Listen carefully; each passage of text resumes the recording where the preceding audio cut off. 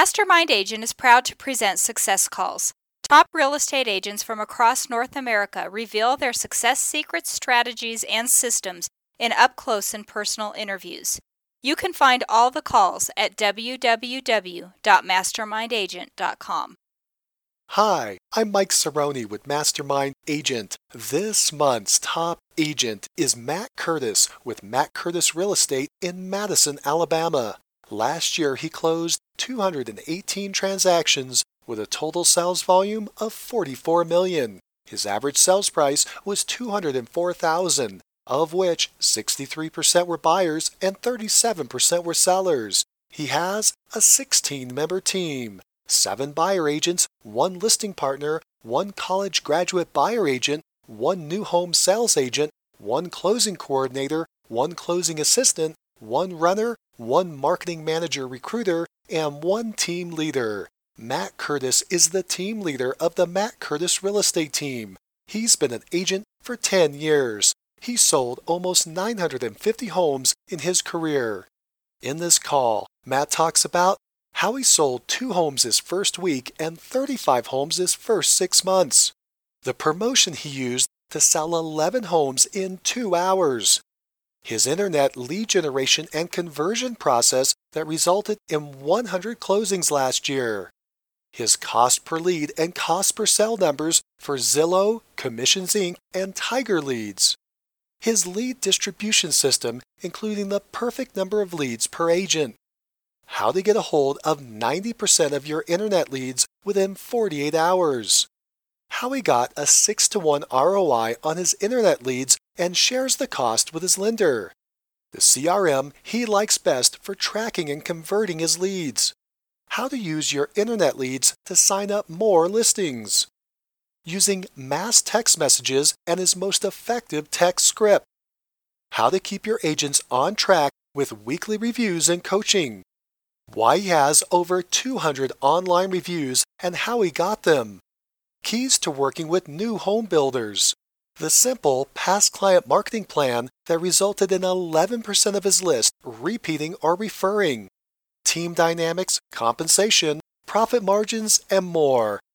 First, a quick word from our sponsor, RealG TV, Real Estate Agent Lead Generation Television. Need more referrals? Get a free script and simple 3-part plan used by a top agent to receive and close 74 referral transactions in 1 year. Just go to freereferralscript.com. That's freereferralscript.com. Now, back to the show.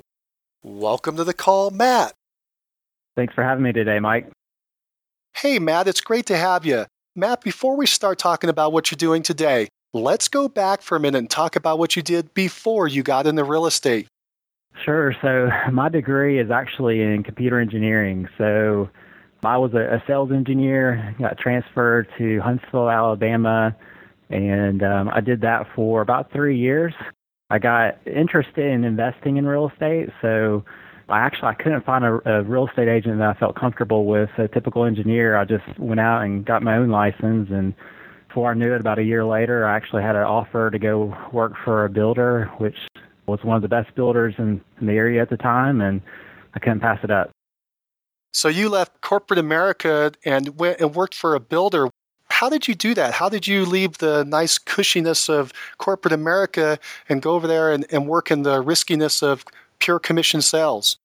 Well, it was definitely a risk, and it was definitely, I guess, God-inspired, but it's really probably the worst timing. We were building a house at the time. My wife was pregnant with our second child, and I had just made the largest sale in our company's history. And so leaving that job, I actually had to forego that commission check to go into new home sales. It was funny. My wife gave me an opportunity to interview with a guy, and we said, okay, if I'm working weekends, I'm working nights, if I don't have insurance, all these things, if that doesn't check out, then I'm not going to pursue it. And so I had an interview and went back to my wife. I was like, oh, it was the best interview I ever had. And she's like, oh, okay, well, great. Are you going to be working nights? Are you going to be working weekends? Do you have insurance? Oh, no, I don't have any of that, but it's going to be great. So that's kind of the way that she tells the story. But it worked out really well. First week with the builder, I sold 2 houses valued at about $750,000. And didn't turn back from there. Wow, that's a pretty fast start. So the first week you sold 2 homes. What do you attribute that to? I attribute that to really just belief and determination. I was leaving a corporate job where I was going to make about $100,000 that year, and if I was going to go into real estate, then I had to make more than that. So, fortunately for me, I'd recently built a home with a builder as well.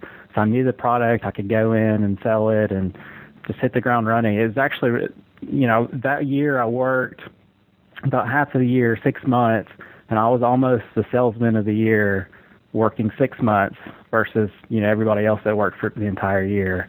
I only came a couple sales short, and then the next 3 years I was their top salesperson. Do you recall how many homes you sold in that first 6 months?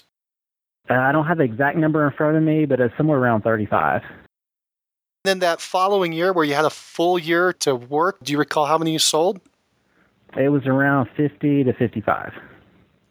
Do you think that was because you started off with a new home builder? Do you think that it was different than starting out there as an independent broker on your own? Yeah, I think that, that's huge. I always tell people that are getting into the business, the toughest thing is having leads. And so I recommend everyone to either A, join a team like we have, or go to work for a builder, because then you can just work on honing your sales skills. You have people to talk to, and you can make sales from day one. I'm sure a lot of people have not worked as a salesperson for a new home builder. Would you mind telling us how they compensate? Is it the same as when you're out there as an independent agent? It's not. It's less, and it's market driven, so it varies. Unfortunately, when I got started in the business, it was the market was good, and so the actual commission splits were a lot less than they are today. So I joke with the builder now. I wish I got started now because I would be making a lot more money selling the volume of homes that I did. So it is typically less. I mean, to give you an idea, we work with a builder right now, and the general market is 2% on new homes. If they have an agent or if they don't have an agent, so it's a flat 2%. When I did it, it was a whole lot less than that. Oh, was it under 1%? When I did it, it ended up being typically somewhere between 0.5% to a little bit over 1%. But because all those leads are coming in, you're getting that flow, you're getting a lot more volume, getting a lot faster experience, and it's all adding up. Exactly. And for me, I did something that a lot of new home agents did not do is, I double dipped on the transaction. They had homes to sell, so I would also list their homes, which helped free me up on contingencies and getting, my new home sold as well. Wow, and you were doing that as a new agent for the home builder?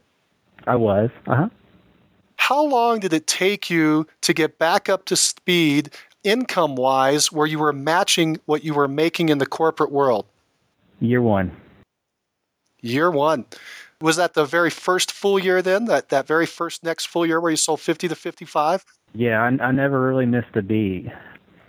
The challenge with new home sales is, whatever you sell is typically 5 to 6 months out from receiving a paycheck. Fortunately, those first few months, I had some spec sales and even some personal referrals that I was able to sell to keep the income even for the first few months. But after that, my income only went up.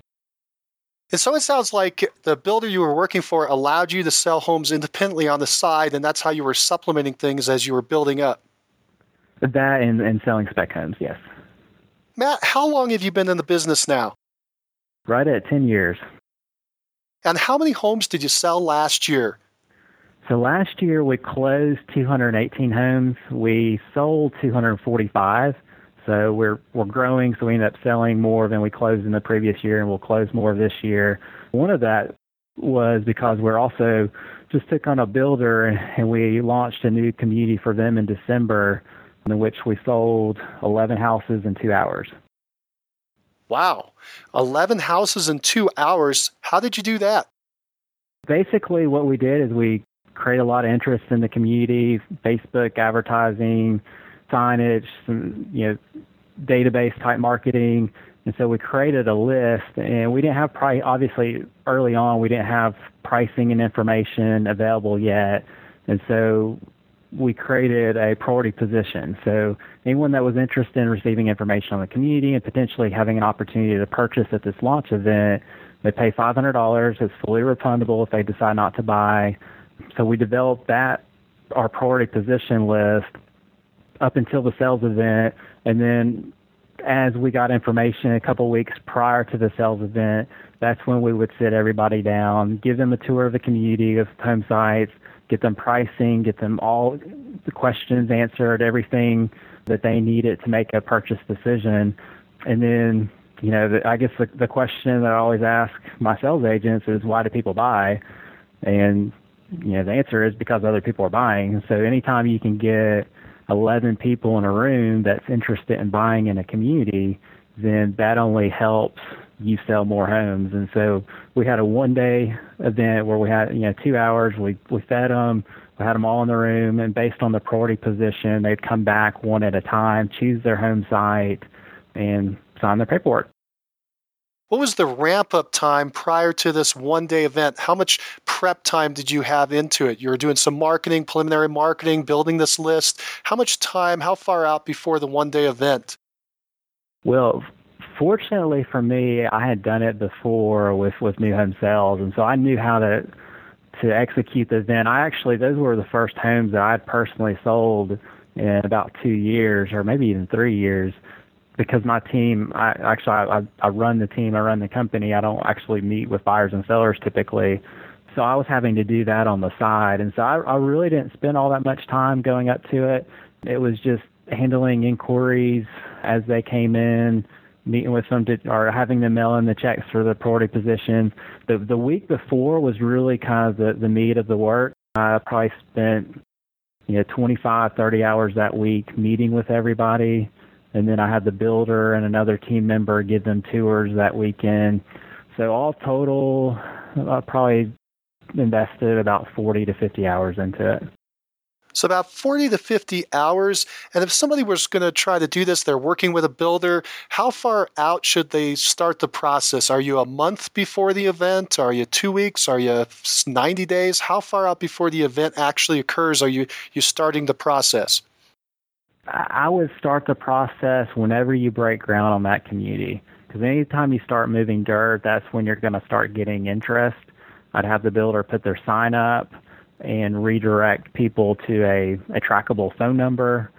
So I would do that, and then also I'd start running ads as soon as they start groundbreaking, and then increase the frequency of those ads within about 2 months of the actual launch.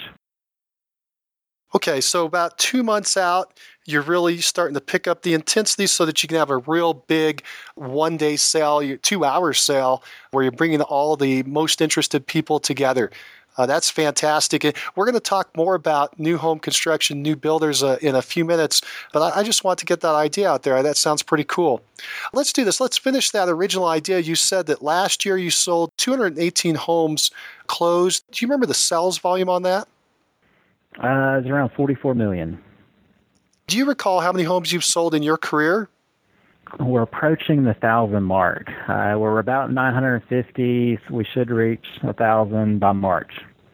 Let's do this. Let's back up for a minute and let everybody know, where is Madison, Alabama? Madison, Alabama is a suburb of Huntsville, Alabama, which is on the tip of Alabama, right south of Tennessee.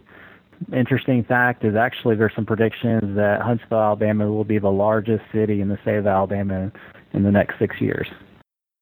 Do you know what your current population is there? It's about 180,000.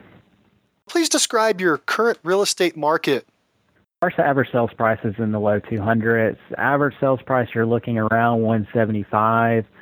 Our market doesn't typically swing up or down like the rest of the country does. We will typically lag the rest of the country at least 6 to 9 months. In general, we haven't seen any major price appreciation since the market bottomed out. We did see about 15% increase in absorption and sales last year. As our inventory continues to decline, we're anticipating price appreciation this year. Matt, do you have a niche or a specialization in your market? Our specialization in the past, when it was me or as we've had a smaller team, has been Madison and new construction. New construction is how I got started. Madison was where I lived. When it was just me, it was a lot easier for me to sell 3 homes in Madison versus driving all over town. But as we grow our team, we're all over the place now. We're Madison and Huntsville, and we're going to the adjacent cities and to Athens and Decatur. Is Madison a suburb of Huntsville? It is. You do a lot of work in internet leads and internet sales. What percentage of your business were internet leads closings last year? Last year was right at 40%. We ended up selling exactly 100 internet leads. How are you doing that? How are you generating those internet leads? Well, we have a database now of over 22,000 internet leads. And so originally, when I first formed my company, the driving force was pay-per-click with a system called Tiger Leads, which has been a very successful system for us. Since then, we've expanded into other similar type products. We use Commissions Inc. right now, which we love. And then we also do some Zillow advertising as well. Is that the ranking of which one is doing the best for you? Tiger Leads, Commission Inc., and then Zillow?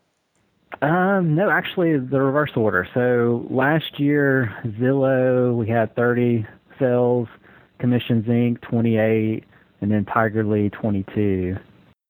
You said you have about 22,000 leads. Do you know what your average cost per lead has been? Yes, I have that information. For 2015, Zillow.com, our cost per lead was $32. For Commissions Inc., it was $6. And then Tiger Leads was $9 per lead. Do you happen to know the cost per sale? I do. They're all going to be ranging between about $500 to almost $700 per sale. So Zillow was $671 per sale. Commissions Inc. was $675. Tiger Lead was a little bit lower at $525 just because we're transitioning off of that system when we cut down on our ad spend. Do you know how many or approximately how many leads you're bringing in each month?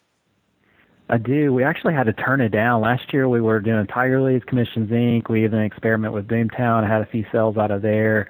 At the peak, we were getting between about 800 to 1,000 leads per month. It was more than our team could really handle. Right now, we're back to, so are you asking just internet leads? Just the internet leads, yeah. Yeah, so just internet leads in general, we're getting somewhere on the order of 3 to 325 on Commissions Inc. and around 50 more on Zillow, and then we'll get another 50 or so organically on our main Matt Curtis real estate site. So around 4.25. Do you have a goal for how many leads you provide each buyer agent? Yeah, that's a really good question. That's really what we've been working on the last few months, is trying to perfect the science of that. What we found is assigning leads to agents and letting their database get too large is actually counterproductive for them. And so what we've recently gone to is more of a lead pool system where every agent can have up to 50 hot leads assigned directly to them.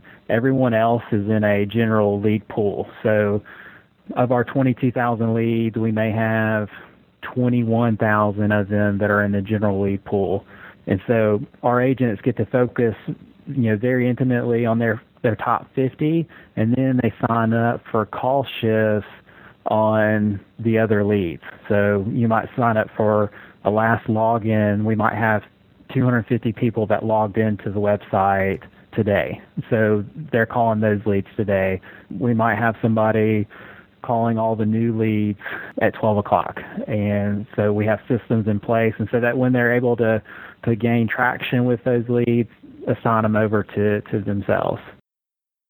You said that you have X number of people who are logging into the website each day. How are you tracking that? So one of the great things about Commissions Inc. is they have all of that sorting capability on the back end. Tiger Leads was really good at that as well. So very easy to pull up. You can pull up all of your leads that have logged in last today or last 6 months, however you want to sort it. They rank the leads based on how many times they've looked at homes. You can actually view every property that they've looked at. So there's really some sophisticated mechanisms in place where you can figure out who to call and when to call. And the great thing about that system, too, is they actually have a dialer built into the system.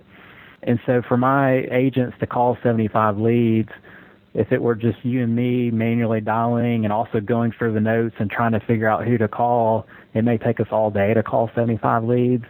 They can call 75 leads within an hour. So the system's helping them find out if people answer or not. If there's a voice message, does the system allow them to drop a message onto that voicemail so they don't have to do it and they can move on to the next call? It does. It has that capability. We're not big on voicemail, but it does have that capability. It also has the capability to send mass text messages, which is actually the most productive thing that you can do. When you do a mass text message, what kind of message are you sending out? Believe it or not, the one that's worked the best is, I don't have it exactly in front of me, but something to the extent of, I have openings on Saturday. Would you like to go take a look at any homes? I have Saturday 9, 2, and 4. And then instead of putting you in there, YOU, we put you to make it look more authentic because it's the typical text message. And we get a higher response rate from that than we get from actually calling people, because it makes sense. I mean, if you're in a meeting, you're not able to take a phone call, but a lot of people will still text even when they're in meetings or are out and about. When the text message comes back in from the prospect, how does it get redirected to the proper agent? Is it going to the agent's phone number or is it going back into the system? Yeah, great question. So with Commissions Inc., the way that they do it is it'll go two places. It'll go to the agent's phone, and then it'll also go to a designated area within Commissions Inc. where you can actually just go in and respond there. So if I send 800 text messages, I will literally be busy all day replying to those text messages. And so it's a lot easier to go into that section and just type it versus trying to do it on your phone. But they do have a really great system on the phone as well. It'll all get linked on a single thread. And so if Mike responds back to me, he'll give me a certain handler. So it might say 423 and then your message. And if I want to respond back to you, I type in 423 and then the message. And then the system actually routes all that, saves the note on the back end, and sends a text message to you. Backing up for a second on internet leads, could you give us that big picture again? You said that you had 100 closings last year. What was the total amount that you invested last year in internet generation? So we invested over $100,000 last year in internet lead generation. And when I say we invested, we also, some of these sites you can co-advertise with lenders, which helps reduce some of that expense. How much of the 100,000 was co-opted with other vendors? It depends on the site. Typically with regulations, you can do a 50-50 split. The one that we're not really able to do is Zillow. I know a lot of agents do co-advertising on Zillow. What we've been told is the way that they do it just doesn't meet the guidelines, and so we have to pick up all that expense. You had 100,000 that went out. How much was covered by vendors? I don't have the exact numbers in front of me, but to give you an idea, a platform like Commissions Inc., we invest about $3,000 a month in it. So that's $36,000 a year. $18,000 of that would be our company. $18,000 would be the lender as well, because the lender has 100% access to those leads, and they're branded on the site just like we are as well. You're truly sharing the advertising as well as the expenses of getting those leads in. And so I'm just going to guess maybe you've got 30, 40,000 of the 100,000 is covered by vendors, or did you actually pay the entire 100,000 out? So, give you a quick estimate. We invested somewhere around the order of, this number is going to be a little bit higher than normal. We invested about $75,000 last year, and the reason it's a little bit higher is we were in the process of creating a new branded site, and so we had about $25,000 or so that we invested in that site last year. So you have about $75,000 plus you had this $25,000 for the site. So you had $100,000 go out towards internet leads. You had 100 closings. How much GCI came back into you? On average, it's about $200,000 average sales price. Average commission is about 3%. So 100 closings, $6,000. It's about $600,000 GCI. So you had about 100,000 go out, 600,000 cut back in. You've got 500,000 in gross margin, and then that money is split up between you and your agents. But still, not a bad little ROI. So maybe 6-1 on your ROI. Yeah, very easily. It would have been even better had we not invested the additional funds for the future. But that's going to come back to you down the line. It will. So it sounds like your system is working. Not only are you generating leads, you're generating closings, you're generating revenues, and they're above your expenses. So it sounds like it's working quite nicely.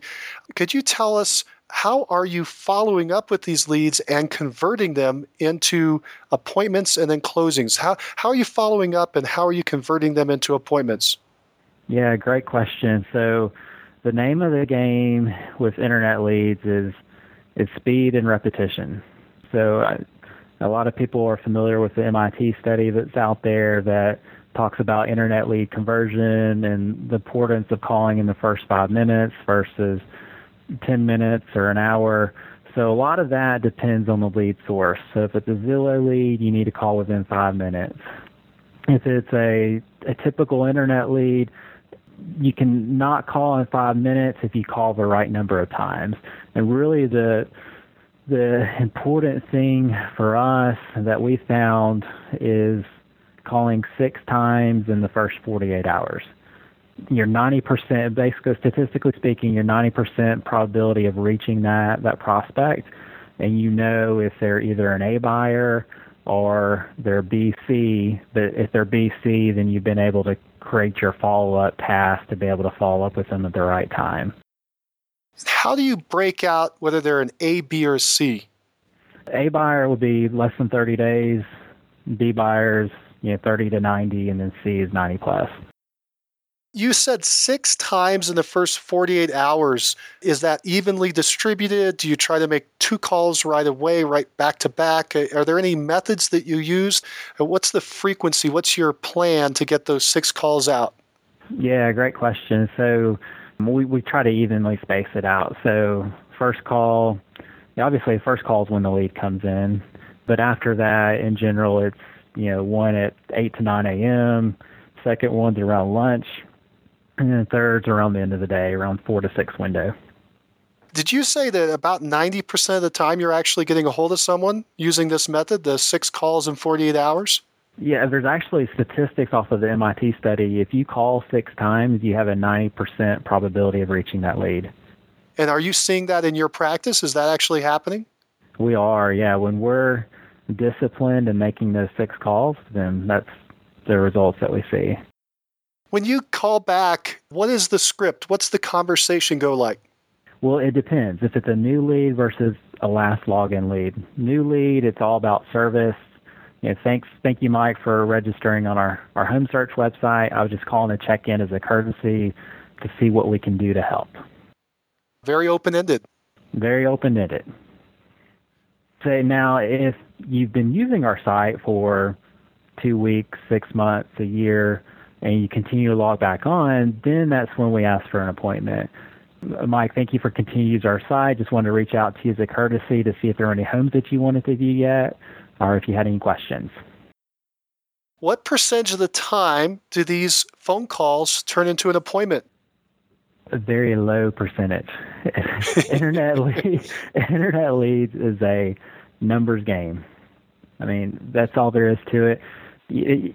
100 leads, you're looking to close 3 to 5 of those sales. And so really what I'm preaching to a lot of my new agents right now is a lot of that is seasonal as far as appointments goes. Money's in the follow-up. So it's January right now. Appointments are hard to come by. And so the money being made right now is finding out who the spring buyers are and setting your follow-up dates. Now, when we're calling leads in April and May, everybody wants to look at a house. But in general, you should be able to set an appointment for every 100 calls that you make. And are you seeing that in your practice? You set an appointment. Is it 100 calls or 100 contacts? 100 calls. So contact-wise, if you make 100 calls, you're statistically probably going to speak to, depending on your list, around 20, maybe 25 people. So after you speak to 20, 25 people, then you should be able to have made at least one appointment. And how long will it take your folks to make those 100 calls and find out one appointment? With the dialer system, it should take them less than 2 hours, about an hour and a half. Let me just think about this. You've got 22,000 leads in the system. You had 100 closings last year. So if I'm doing my math right, you're basically getting one closing for every 220 leads in the system. Does that sound about right? It is, yeah. Yeah, that's about right. And how far back do those leads go? How long has it taken you to accumulate those? Yeah, good question. So we started with Tiger Leads about 6 years ago. So our oldest leads are about 6 years old. So when we first started, we were getting, about 100, 150 new leads per month, and it's really ramped up significantly over the last couple of years as we've brought on new systems. Let's get back into the big picture. If you can give us that big picture of your follow-up program. You mentioned you want to make that phone call real quick, preferably within the first 5 minutes. If you don't get a hold of them, you're making 6 calls in the first 48 hours. What happens if you do or don't get a hold of them? What happens next? So what happens next is basically we have a lead pool call schedule, which our agents sign up for, which days and sets of leads that they want to call. But it's calling last 24-hour logins. It's doing mass text messages. It's calling people that we haven't talked to in the last 30 days. So it's follow-up. So you said they sign up. Do they sign up to sit in the office like the old floor time and to make these calls? Do they need to do that in the office? Do they do it at their house? What kind of structure do you have? Yeah, I know some agents and teams actually require people to come into the office and accept new leads that way. That's really kind of been one of the benefits of our team is the technology allows them to do it anywhere. We have computers here. We have office space where they can come and make the calls, and some people do and some people don't. But it's something that they can do at their house. There's even an app where, they can make the calls right off of their phone as well. It sounds to me like you're having your agents make all these calls and the follow-up calls. How do you make sure that they're actually doing what you're supposed to be doing? How are you tracking and managing the agents and making sure they're doing their follow-ups? That's $1 million question. And and honestly, had we had that piece of the pie figured out earlier, we would have been having a call about us selling 300 internet leads and selling 500 homes last year. But we're kind of onto something now. We're heading in the right direction in terms of accountability and motivation.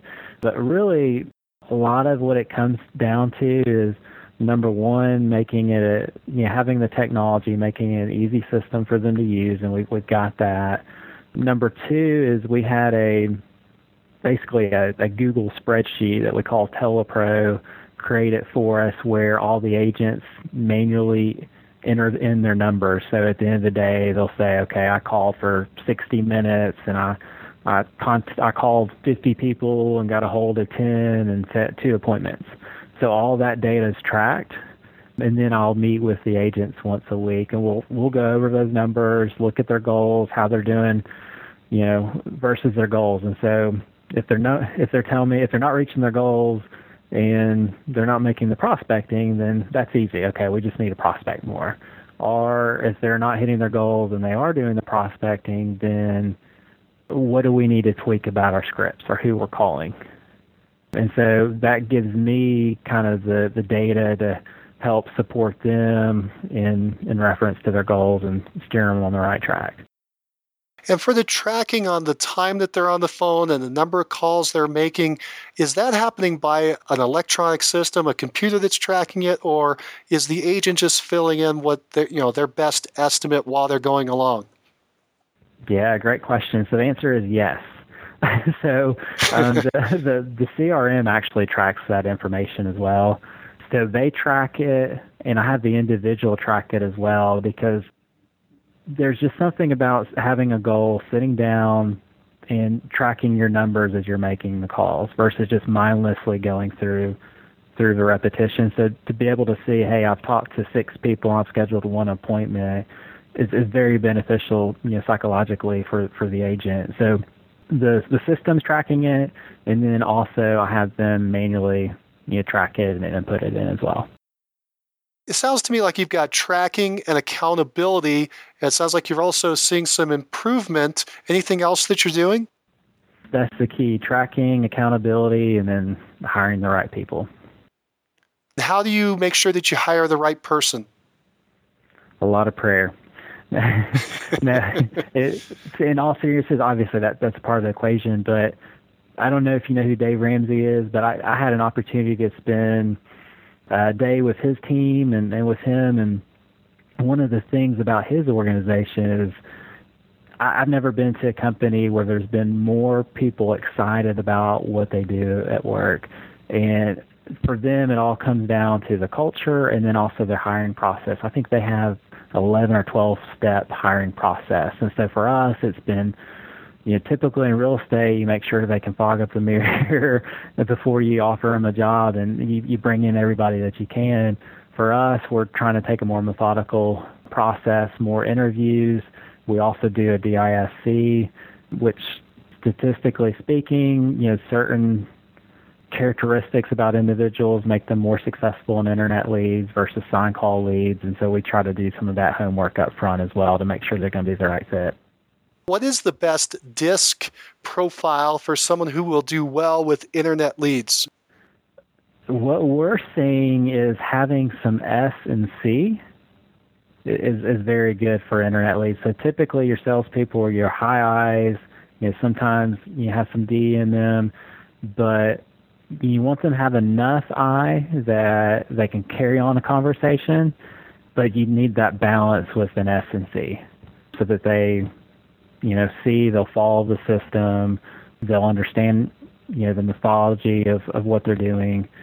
So for us, not too high of I, enough I, and then some S and C are the ones that are performing the best. Just out of curiosity, I assume you've taken the test. What is your DISC personality profile? I'm not your typical salesperson. Our family thought, back to the question when I joined the builder, our family literally thought we were going to starve when I went into new home sales. I have 0 I, almost. I'm a 99% D and a 99% C. So you're a DC. I'm a DC. Got that drive that pushed you to make things happen quickly, and you've got this C so you could analyze what the best approach would be. You got it. A lot of teams are starting to bring in ISAs, inside sales agents, to follow up the leads rather than having their agents follow up the leads. Do you have an inside sales agent? And if not, have you tried one? Yeah, great question. So currently we do not. We have tried ISAs. We've in-house. We've outsourced it. We just have not been successful at that. The challenges that we've seen is our average price point for what we could afford on the margin of having an ISA. We haven't been able to find the right talent to pay for them. So if we really want a good talent, get in, somebody that's licensed and was good on the phone, it comes down to a math problem. The numbers just don't work out. Now, a quick word from our sponsor, RealG TV, Real Estate Agent Lead Generation Television, where top agents reveal exactly how they create consistent flows of home buyer and home seller leads into their practices every month. Need more leads? Hit the pause button right now. Open Google and search RealG TV. That's REALG.TV. Now, back to the show. So you've gone back to the decentralized system. You have all the agents following up on their independent leads. That's another good point. You had some system where they actually have their top 50, and then they can also dig into a pool. How does that work? Are they able to say, I'm going to drop my bottom 3 and pull in 3 new ones? How does that work with the top 50 and the pool? Yep, that's exactly how it works. I've got another hot one. If they were at 49, then that makes their 50th, or if they need to drop a couple people to accommodate the new ones. 50 is a lot of leads. And, agents kind of struggle with it at times, but anytime they get over 50, it's really hard for them to manage. And I always go back and look at it. If you had 50 buyers this year, that's going to be a good year for a buyer's agent. How many closings on average are your buyer agents closing per year? That's a great question. So we've had a couple agents that just knocked it out of the park. I had one agent who was a listing agent, also helped out on the new home sale side last year that sold 80. We had another agent that sold around 60 last year. And then we've got agents that are selling, like one lady had not sold. She joined us 2014. 2013, she didn't sell a single home. 2014, 2015, she sold 60 homes during that 2-year period, so about 30 a year. So our average agent, they're going to sell somewhere around 20 to 30 homes per year. And then the ones that come in that are really polished and have been selling real estate for a long time and buy into the systems, they can easily sell 50, 60, 80 or more homes per year. I assume you've been doing this long enough that you've brought in agents. It wasn't a good fit. They're not making good sales. Something's wrong. They're not matching the system, or something's just not working out. And they've had to go on down the line. They've left your team. Do they end up leaving their team on their own because things aren't working out production-wise, or have you had to have the conversation where you ask them to go? It's worked out both ways. That's always tough. When do you make that decision that things aren't working out, and how do you know to just keep going and keep pushing them? That's a really great question. In the past, I don't feel like we've done probably as good a job as I want to do with mentoring and with the one-on-one accountability. And so honestly, some of the fires in the past have probably pointed back to me for not doing a good enough job leading them. But some obvious cases that we've had to let go. We had a guy that literally did not log into the system for 22 days. And he was, and we had to sit down. He was complaining about the leads weren't any good. Well, I was like, let's look at the system. You haven't logged in 22 days. What system out there is going to help you, under that situation? Unfortunately, we've let one or two people in that didn't share the same ethics, and it's just ethics that we shared as a company. So that's most important to me is how doing the right thing for the client and how we're perceived in our local market. Above anything, any profit margin, it's all about doing the right thing. And so if we get somebody that's not treating people right and they're getting bad reviews, and then that's an easy call for us. I understand that you're using internet leads to help you convert listing appointments. What's happening there? We are. So it's a really, really easy sell for us. There's a couple points that we make. There's a statistic out there by the National Association of Realtors that the average agent invests $200 a year online.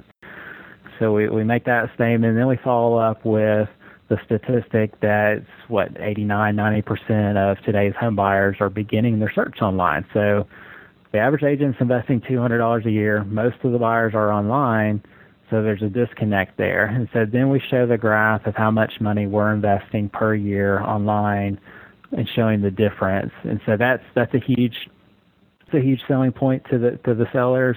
But the second thing that we can do is we can actually pull up our back-end system, physically show them the number of leads that we have, and our lead matching technology. So we can actually go in there and match up buyers. So if they were, if they were already listed, we can pull up everybody that has physically looked at their house on our website.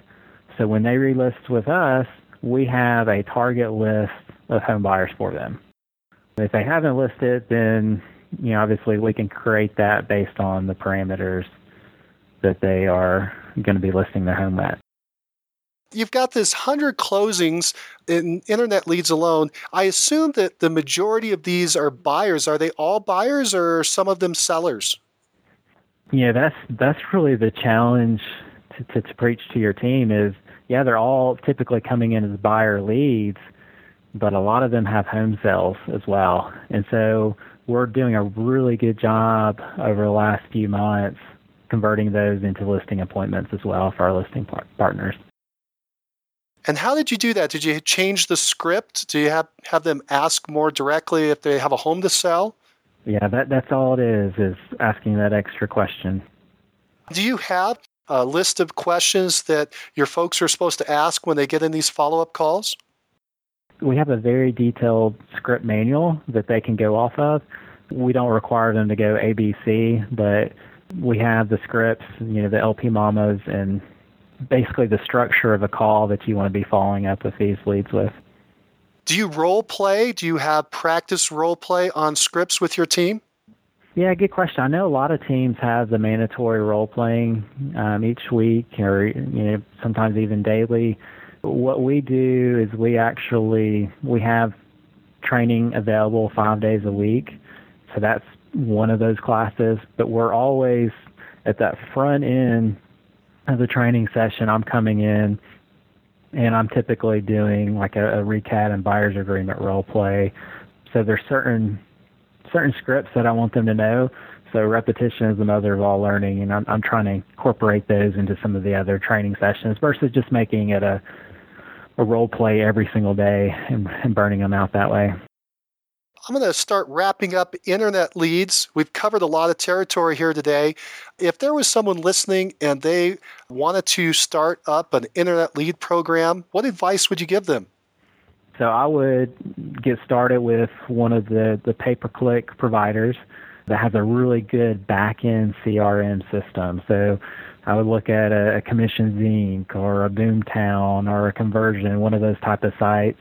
Our preference is Commissions Inc.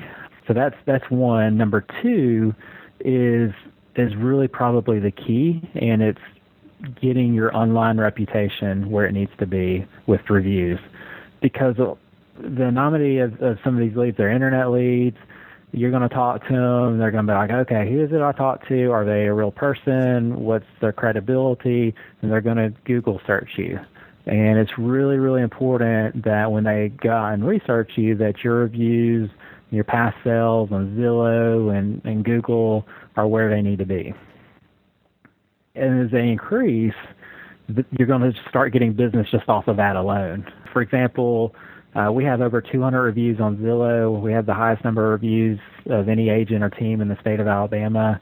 We're increasing our Google reviews right now, and we're gotten already a handful of Google leads this year off of people just Googling real estate and finding our reviews. And obviously, those are really high conversion leads. Those are just come list me leads. How did you do that? How did you get 200 reviews on Zillow? Did it just happen, or did you make it happen? And if so, what'd you do? Combination of two things. One, we just made it happen. We have just a great set of past clients. And so the first thing that I did is I sent out a mass email requesting that they send a Zillow review out or create a Zillow review for us. And overnight, we became one of the top reviewed agents, in our area off of that. From there, it's just been consistent follow-up. So really what I found is probably the key. Number one, provide a good job. And number two is offering them incentive. Everybody listens to WIFM, what's in it for me? A couple of things talking to them about paying for, and that's how they probably found us. But the second thing is offering a $5 Starbucks gift card for filling it out. So offer that incentive. And then I've incentivized my closing team to follow up with our closings after the process as well, because they've done a great job and they've stayed in touch and made everything work out well for that buyer or that seller. And so then in return asking for that review and then promising that we'll send them a Starbucks card. And one thing that we've recently done too is a monthly drawing. We've gotten to the point where we're getting so many reviews each month, 15 or so a month, that we can actually give a $50 gift card away each month to someone that fills it out.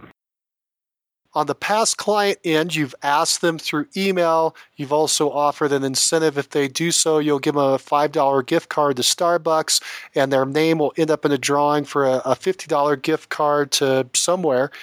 What about the incentive you said you give to your internal people? What kind of incentive are you giving to your team to ask for these reviews? So I have a licensed closing coordinator and an assistant for her.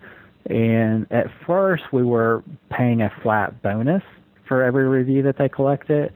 Now what we're doing is we're going to a quarterly basis where it's more like a contest. You get X number of reviews and you get Y. And so that's been a huge motivation for them to stay after these clients, because clients get busy and they say they're going to send them out and they want to, but they're really that driving force of getting the reviews. What kind of bonuses are you offering each quarter for how many reviews? We budget about $25 per review. Okay, so it's a cash amount rather than a gift card or a trip or... Yes, it was cash. Now we're moving more towards a gift card. They've enjoyed that more and seen more value in it. But whatever the number of reviews that we get, it equals about $25, because that's I mentioned 30 of those sales were Zillow. A good percentage of those sales were actually review based, so it's a really good return on investment for us. I noticed that you're doubling up on it, that you put those reviews on the front page of your website. Mm-hmm. Yeah, that's something new that we've experimenting with right now. There's a third-party system that has a little widget that goes out and collects all of our reviews off of Zillow and Google and Facebook and rotates them through on that website.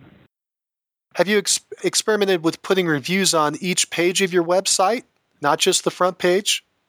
No, we have not yet. That's a good idea.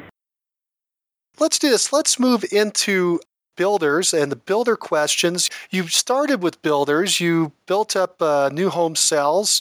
It sounds like you've continued to work with new home construction. How many transactions and what percentage of your business came from builders last year? Yeah, great question. So we actually just took on our builder client last year. It was around mid-year. We had 34 transactions, which was 13.6% of our business.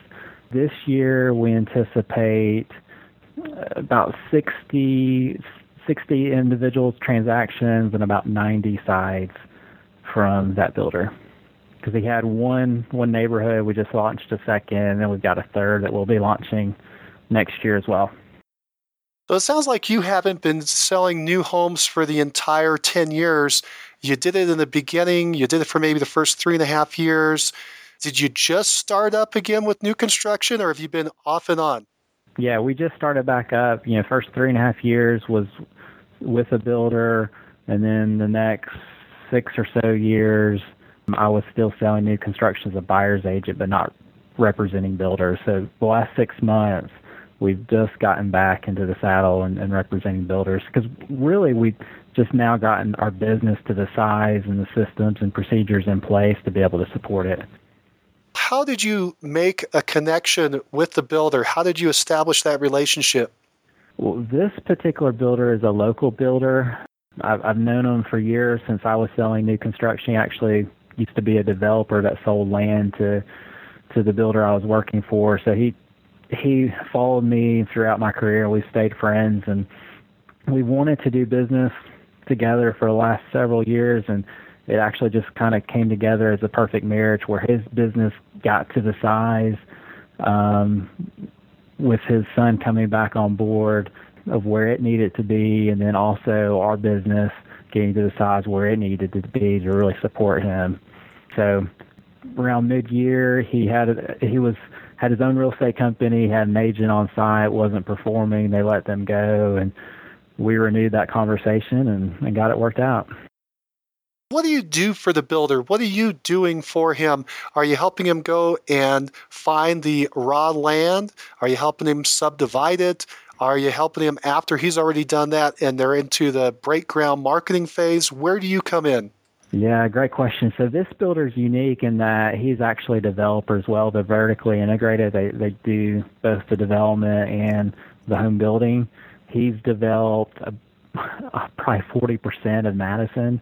So he understands the development side better than we do. So he covers all of that.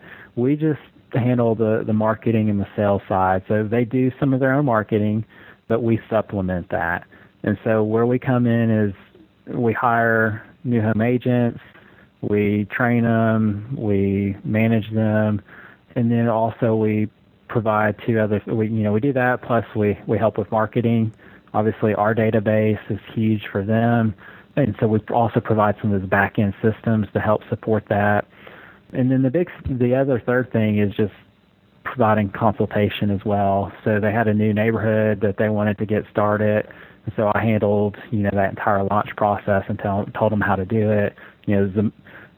This guy's been developing and building for decades, and that's the most homes he's ever sold before he's actually, put in streets and gutters. So that's really where we come in, consulting and hiring and helping with the marketing.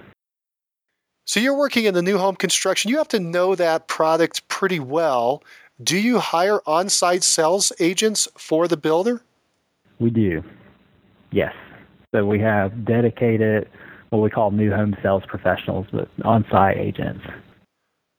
How do you find those people? Are they different from the agents that you hire for your team sales? Night and day. It's a completely different agent. And honestly, it took us, so we've been on with the builder for about 6 months. It took us about 5.5 months to figure out how to hire a new home sales agent. And so unfortunately, during that time, I have new home sales experience. I've got another one of my really key agents that has a lot of new home sales experience.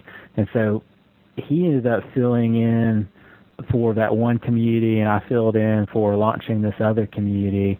Fortunately, we recently hired a rock star, and we feel like we've got that process down to repeat it and find other new home sales agents for their other communities. So what are you looking for this dedicated on-site sales agent? So it's different than an internet lead. You're not looking for as much SC, you're looking for more high I. But you're also looking for somebody that has the discipline to stay there, 5 days a week and follow the systems and the procedures when nobody's looking, looking over their shoulder to make sure they're following up with it. For new home sales, we really like to find somebody that has a proven track record, because with a builder that has one or two communities, you miss on one hire, then it really affects the business versus, maybe a tract builder that already has 10 different neighborhoods and that community is only 10% of his portfolio. So we're going after, top talent.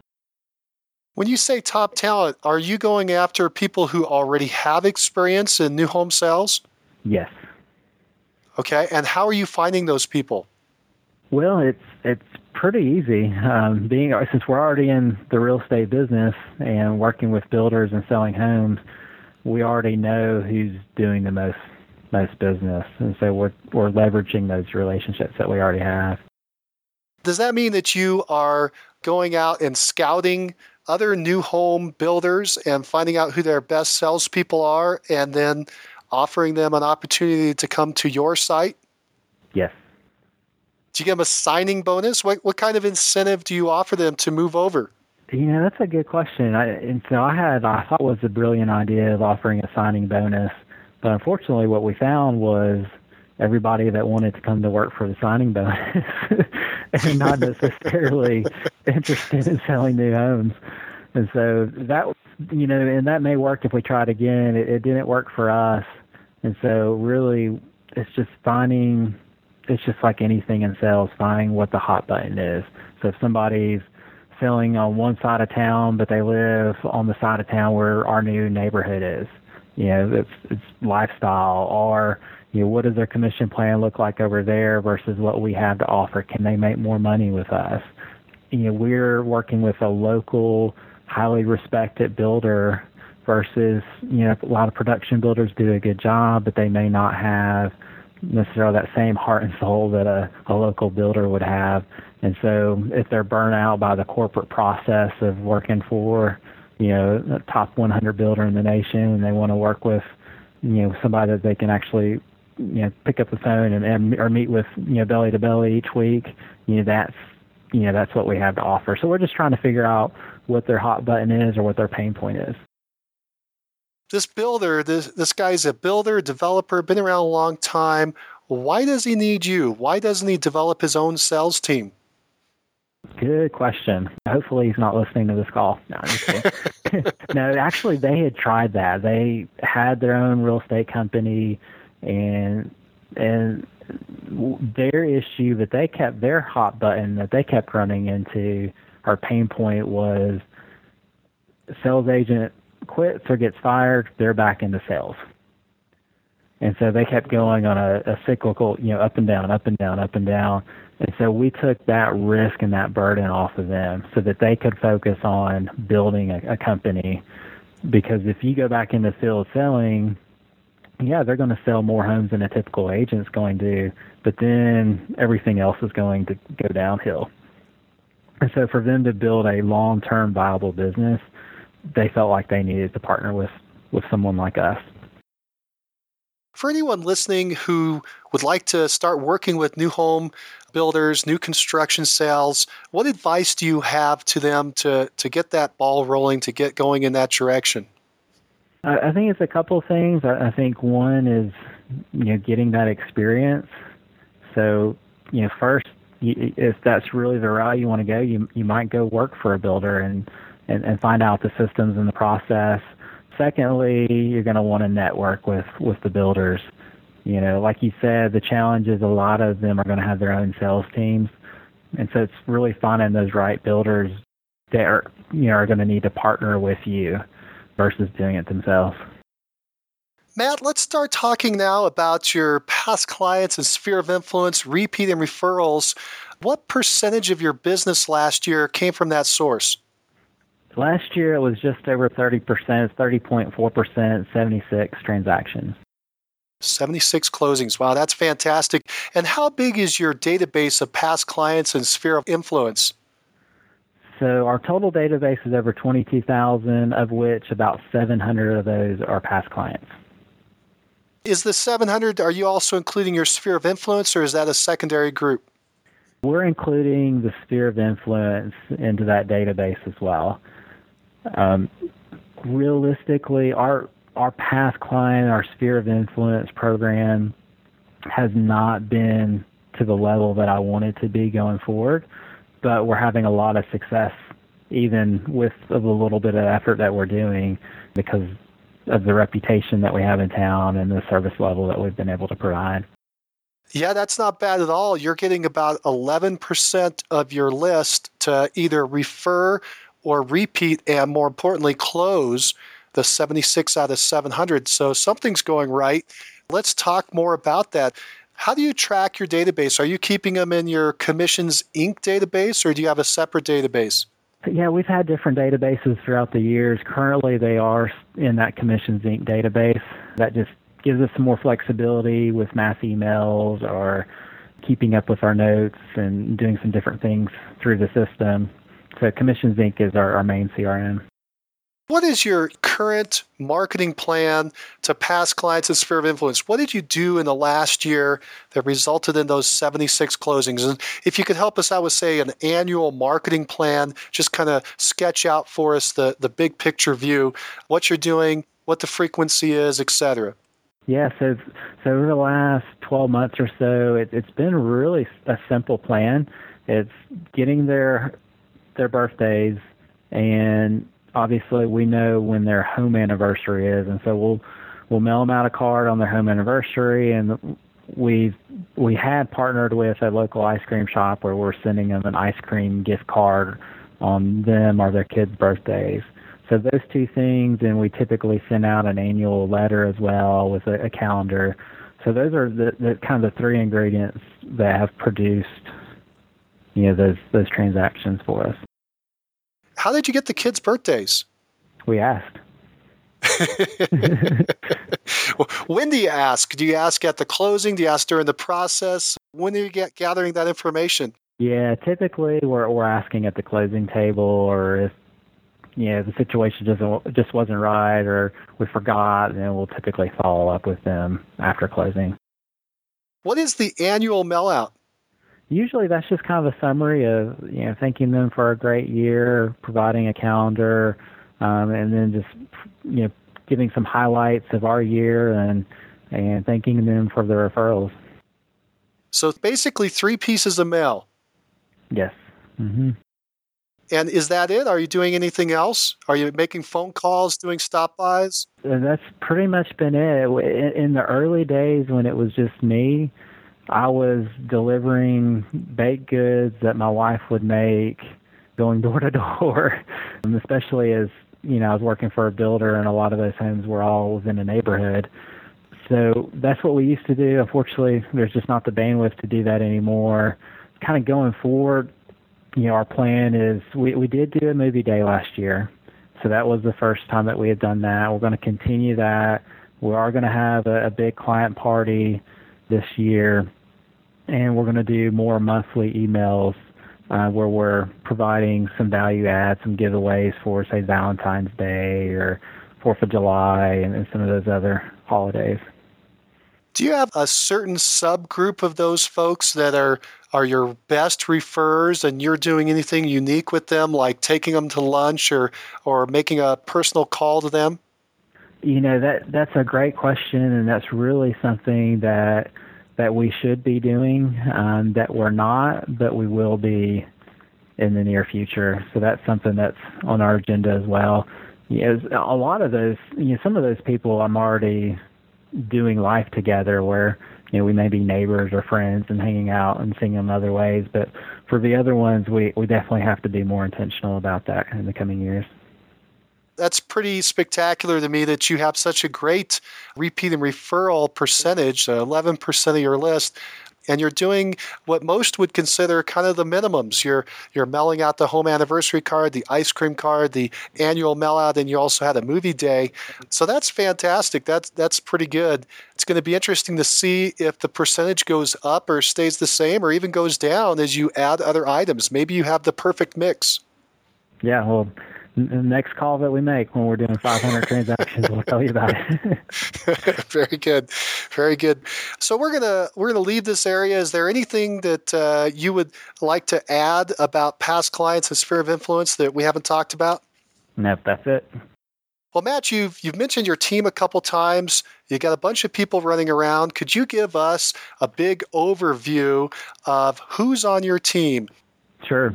So we have a system, and so basically I'll explain the roles, and I'll explain the number of people in each role. But basically the first function is generating the leads, and so that's my job, is to generate the leads for the team.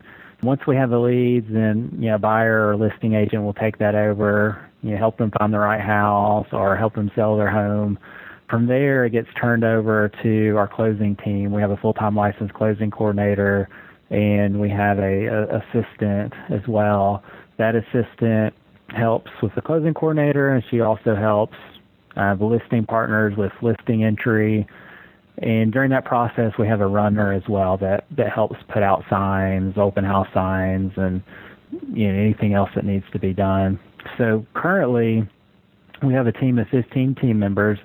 That's not how many we had in 2015. We've recently hired several new agents, and so currently, to ramp up to the 350 sale mark for this year, we have 15. One of those is a listing partner. We have 7 buyer's agents. We have a new position with us, which is called a college grad buyer's agent. So where we take somebody directly out of college, we mentor them, we shadow them, we help them that first year out as a buyer's agent, provide a lot of training for them, and then kind of turn them turn them loose after that year to become their own buyer's agent on our team. We have a marketing manager / recruiter / listing manager. We have a part-time runner, closing manager, assistant closing manager / listing manager, and then we have that one new home sales agent. And then finally you have me, which is the team leader. You mentioned you had fewer people last year. How many people did you have on your team last year when you closed the 218 homes? On average, we had about 10. And then you said you're gearing up now. You're bringing in some more people, and your goal is to close what this year? 350. 350 homes. Wow, that's a pretty big jump. That's an ambitious ad. You're looking to add, what is that? That's over half, about 60%? Well, we're at 250, and so that'd be about 40%. Okay, because you said 250 contracts, but only the 218 closings. Is that what you mean? Right. So, yeah, we're looking at 350 contracts. And so, obviously, we may close 320 next year because we'll have some more pending into the next year. So now you're ramping up with the number of people you have. What else are you doing to ramp up to this bigger goal? Are you increasing your marketing on internet? You mentioned you're adding radio. What else are you doing? Yeah, it's almost felt like I've built an entire new business over the last 6 months. And so we've revamped everything. What we found was all of our systems and procedures and everything worked great for the size that we're at, but they weren't something that we could duplicate as we added new offices and expanded with new people. So it's been, centralizing everything into one database, something as simple as that with Commissions Inc., adding new accounting software, new phone software. We spent a lot of time developing a very extensive policies and procedures manual for new agents as they came on board, where I literally had over 100 training documents for them on how do I do this, how do I create this search and make this call in the database, or how do I do this. So really just creating the right systems and procedures. We implemented the new tracking system with to be able to track all of our agents' calls with the TelePro system, and then simplifying some of our back-end reporting so that I could have all the numbers that I needed, at my fingertips versus having to kind of create some of those reports. So really just kind of streamlining our process so that we only had to plug in new team members. Part of that, too, was, I hired this marketing manager / recruiter, so we finally have the person in place that can train the new agents. So really just kind of putting all those pieces in place. We already had the leads. It was just putting the systems in place to be able to incrementally grow. That's a really interesting statement there at the end. So you're leading with leads. If you can generate enough leads, you feel that you can bring in the people to handle those leads. So for instance, if your leads have been dropping off over the last year and you were only able to generate 50 leads a month, you wouldn't be in grow phase. Because you're able to generate excess leads, you feel that you can ramp up your team to meet that and service those people. Sure, yeah. I had a meeting with some of my agents today. We're talking about recruiting, and the common question you get is, how many agents are you going to hire? Are we going to have enough leads? And if they're not saying it, they're thinking it. And so the thing that I reiterated to them was, I'm literally stepping on I'm putting on the brakes on leads. I can ramp up on leads anytime. That's the easy part for me. So it's just finding the right people, and as we do, leads are not an issue. You also mentioned that you spent a lot of time putting together 100 training documents. I assume those are simple checklists to do one particular item or task. You've broken it down to the nitty-gritty, and you've looked at one simple task, and you've broken down exactly what has to happen in that task so that you could train somebody. Say one of your key people leaves, your closing manager, you could bring a new one in and have them up and running much quicker. I assume that's why you did that. Is that correct? Yeah, exactly. So if anyone wanted to leave, or we continue to grow and we need someone else, that way that team member training them is not completely down as they retrain the new team member.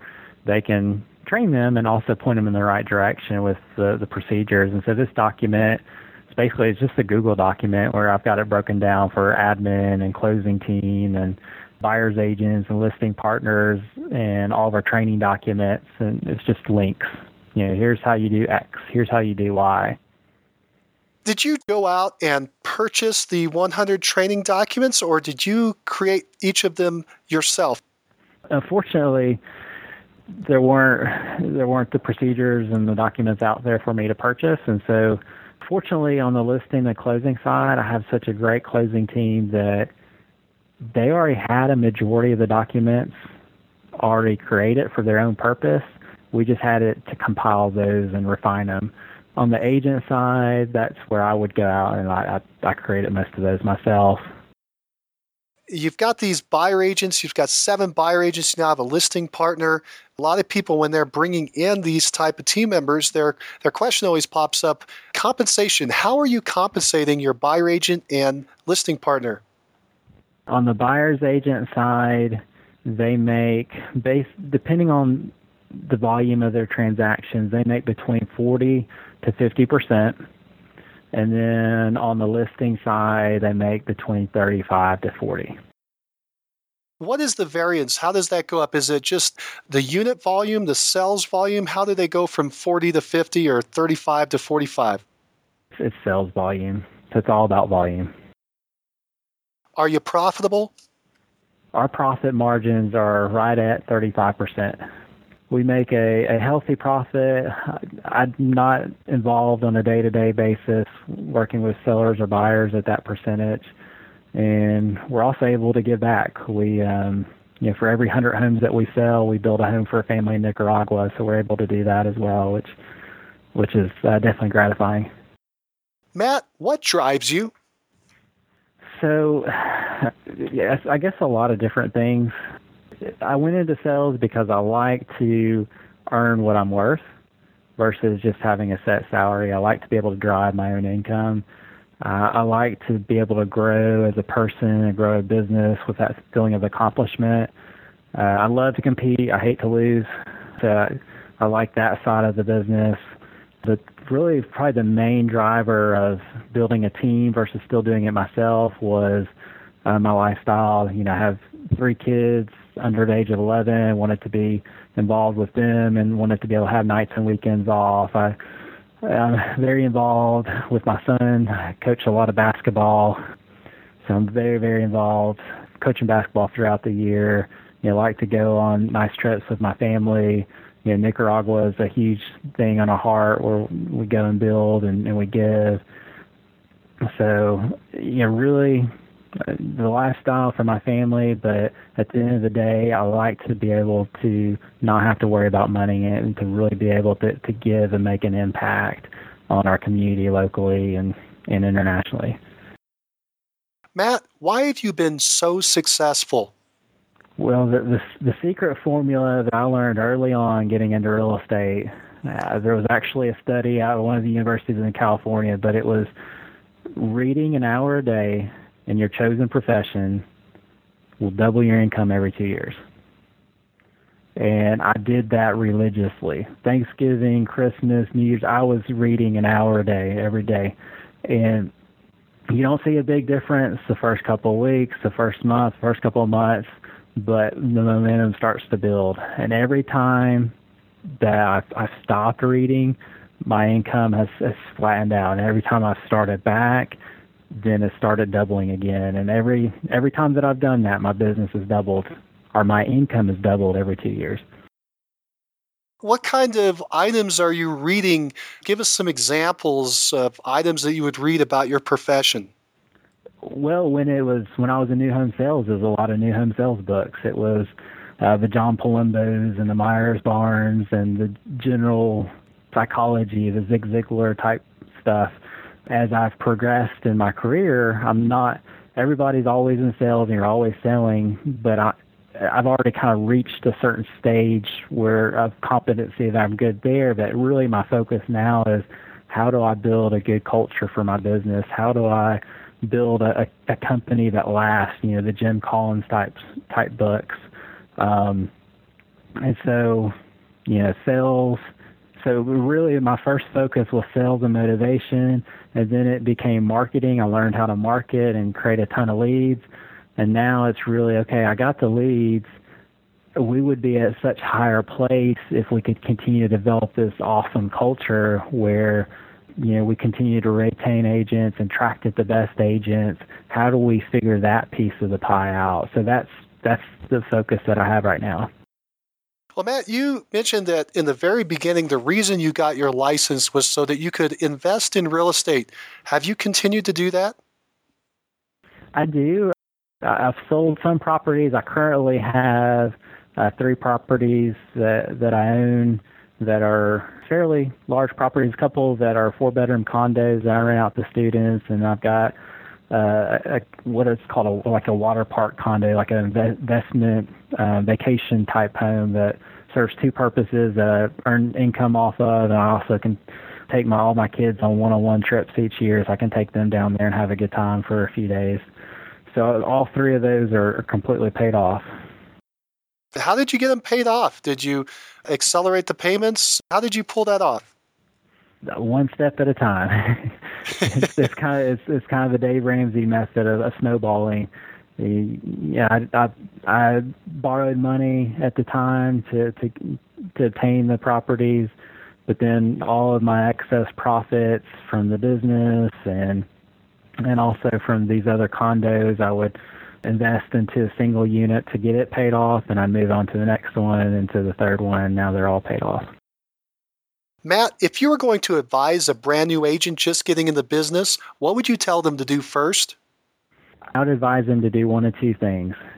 It's all about the leads, and it takes a lot of time to build up and ramp up your leads. And so I would do one of 2 things. I'd go and work for a builder, or I would go and work for a real estate team that has leads. Matt, do you think that top agent interviews like the one we're doing now with Mastermind Agent are valuable? Without a doubt. I mean, give you an idea, I was at my morning run this morning, I was listening to one of your interview calls. Yesterday, I was listening to one of those interview calls. Truly, the programs like you put together and the ones before you and the books and the CDs and stuff that's out there has made my business where it is. And so, the reason I'm doing this is because so many people have invested their time into me that they don't even know about. It's my way to give back and to say thank you for people like yourself that's doing this great service to our industry. Well, Matt, I've gotten to the end of my questions for today. Do you have any parting thoughts for the listeners? Yeah, I've got 2. First, I'm going to throw a little nugget out there of something that we're doing that may be helpful for some agents that are trying to recruit.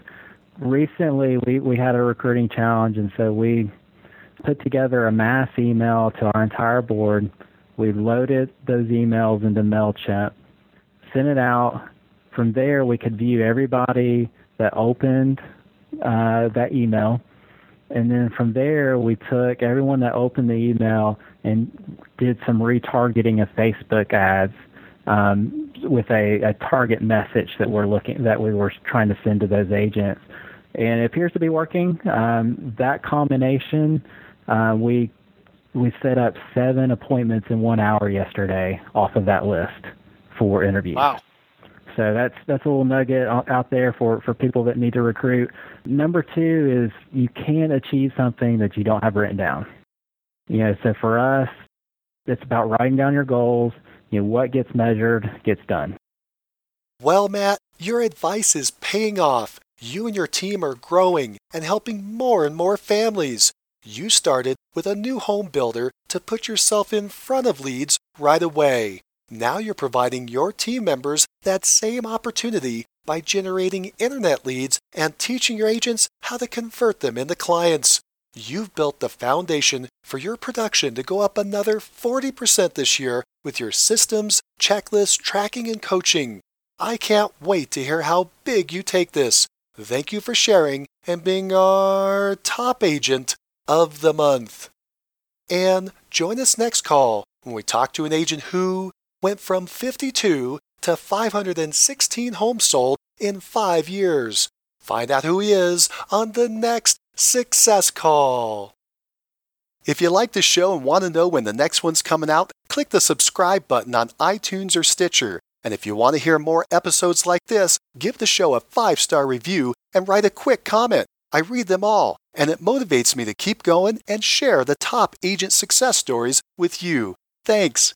If you're looking for more ways to generate leads, check out our sponsor, RealGTV, Real Estate Agent Lead Generation Television, and their giant database library of video trainings where top agents reveal, demonstrate, and discuss their best lead generation methods. Visit RealGTV, REALG.TV. If you're low on funds or just want to get the maximum leverage, check out my masterclass webinar titled Top 5 Free Lead Sources for Real Estate Agents. Learn more at freeleadtime.com. That's freeleadtime.com. Oh, and if you have a real estate friend who needs some inspiration, tell them about the Success Calls podcast. And don't you forget to subscribe right now to hear all the great top agent ideas. Keep moving forward. You've been listening to Success Calls on the Mastermind Agent Network, where top real estate agents from across North America reveal their success secrets, strategies, and systems in up-close and personal interviews. You can find all the calls at www.mastermindagent.com.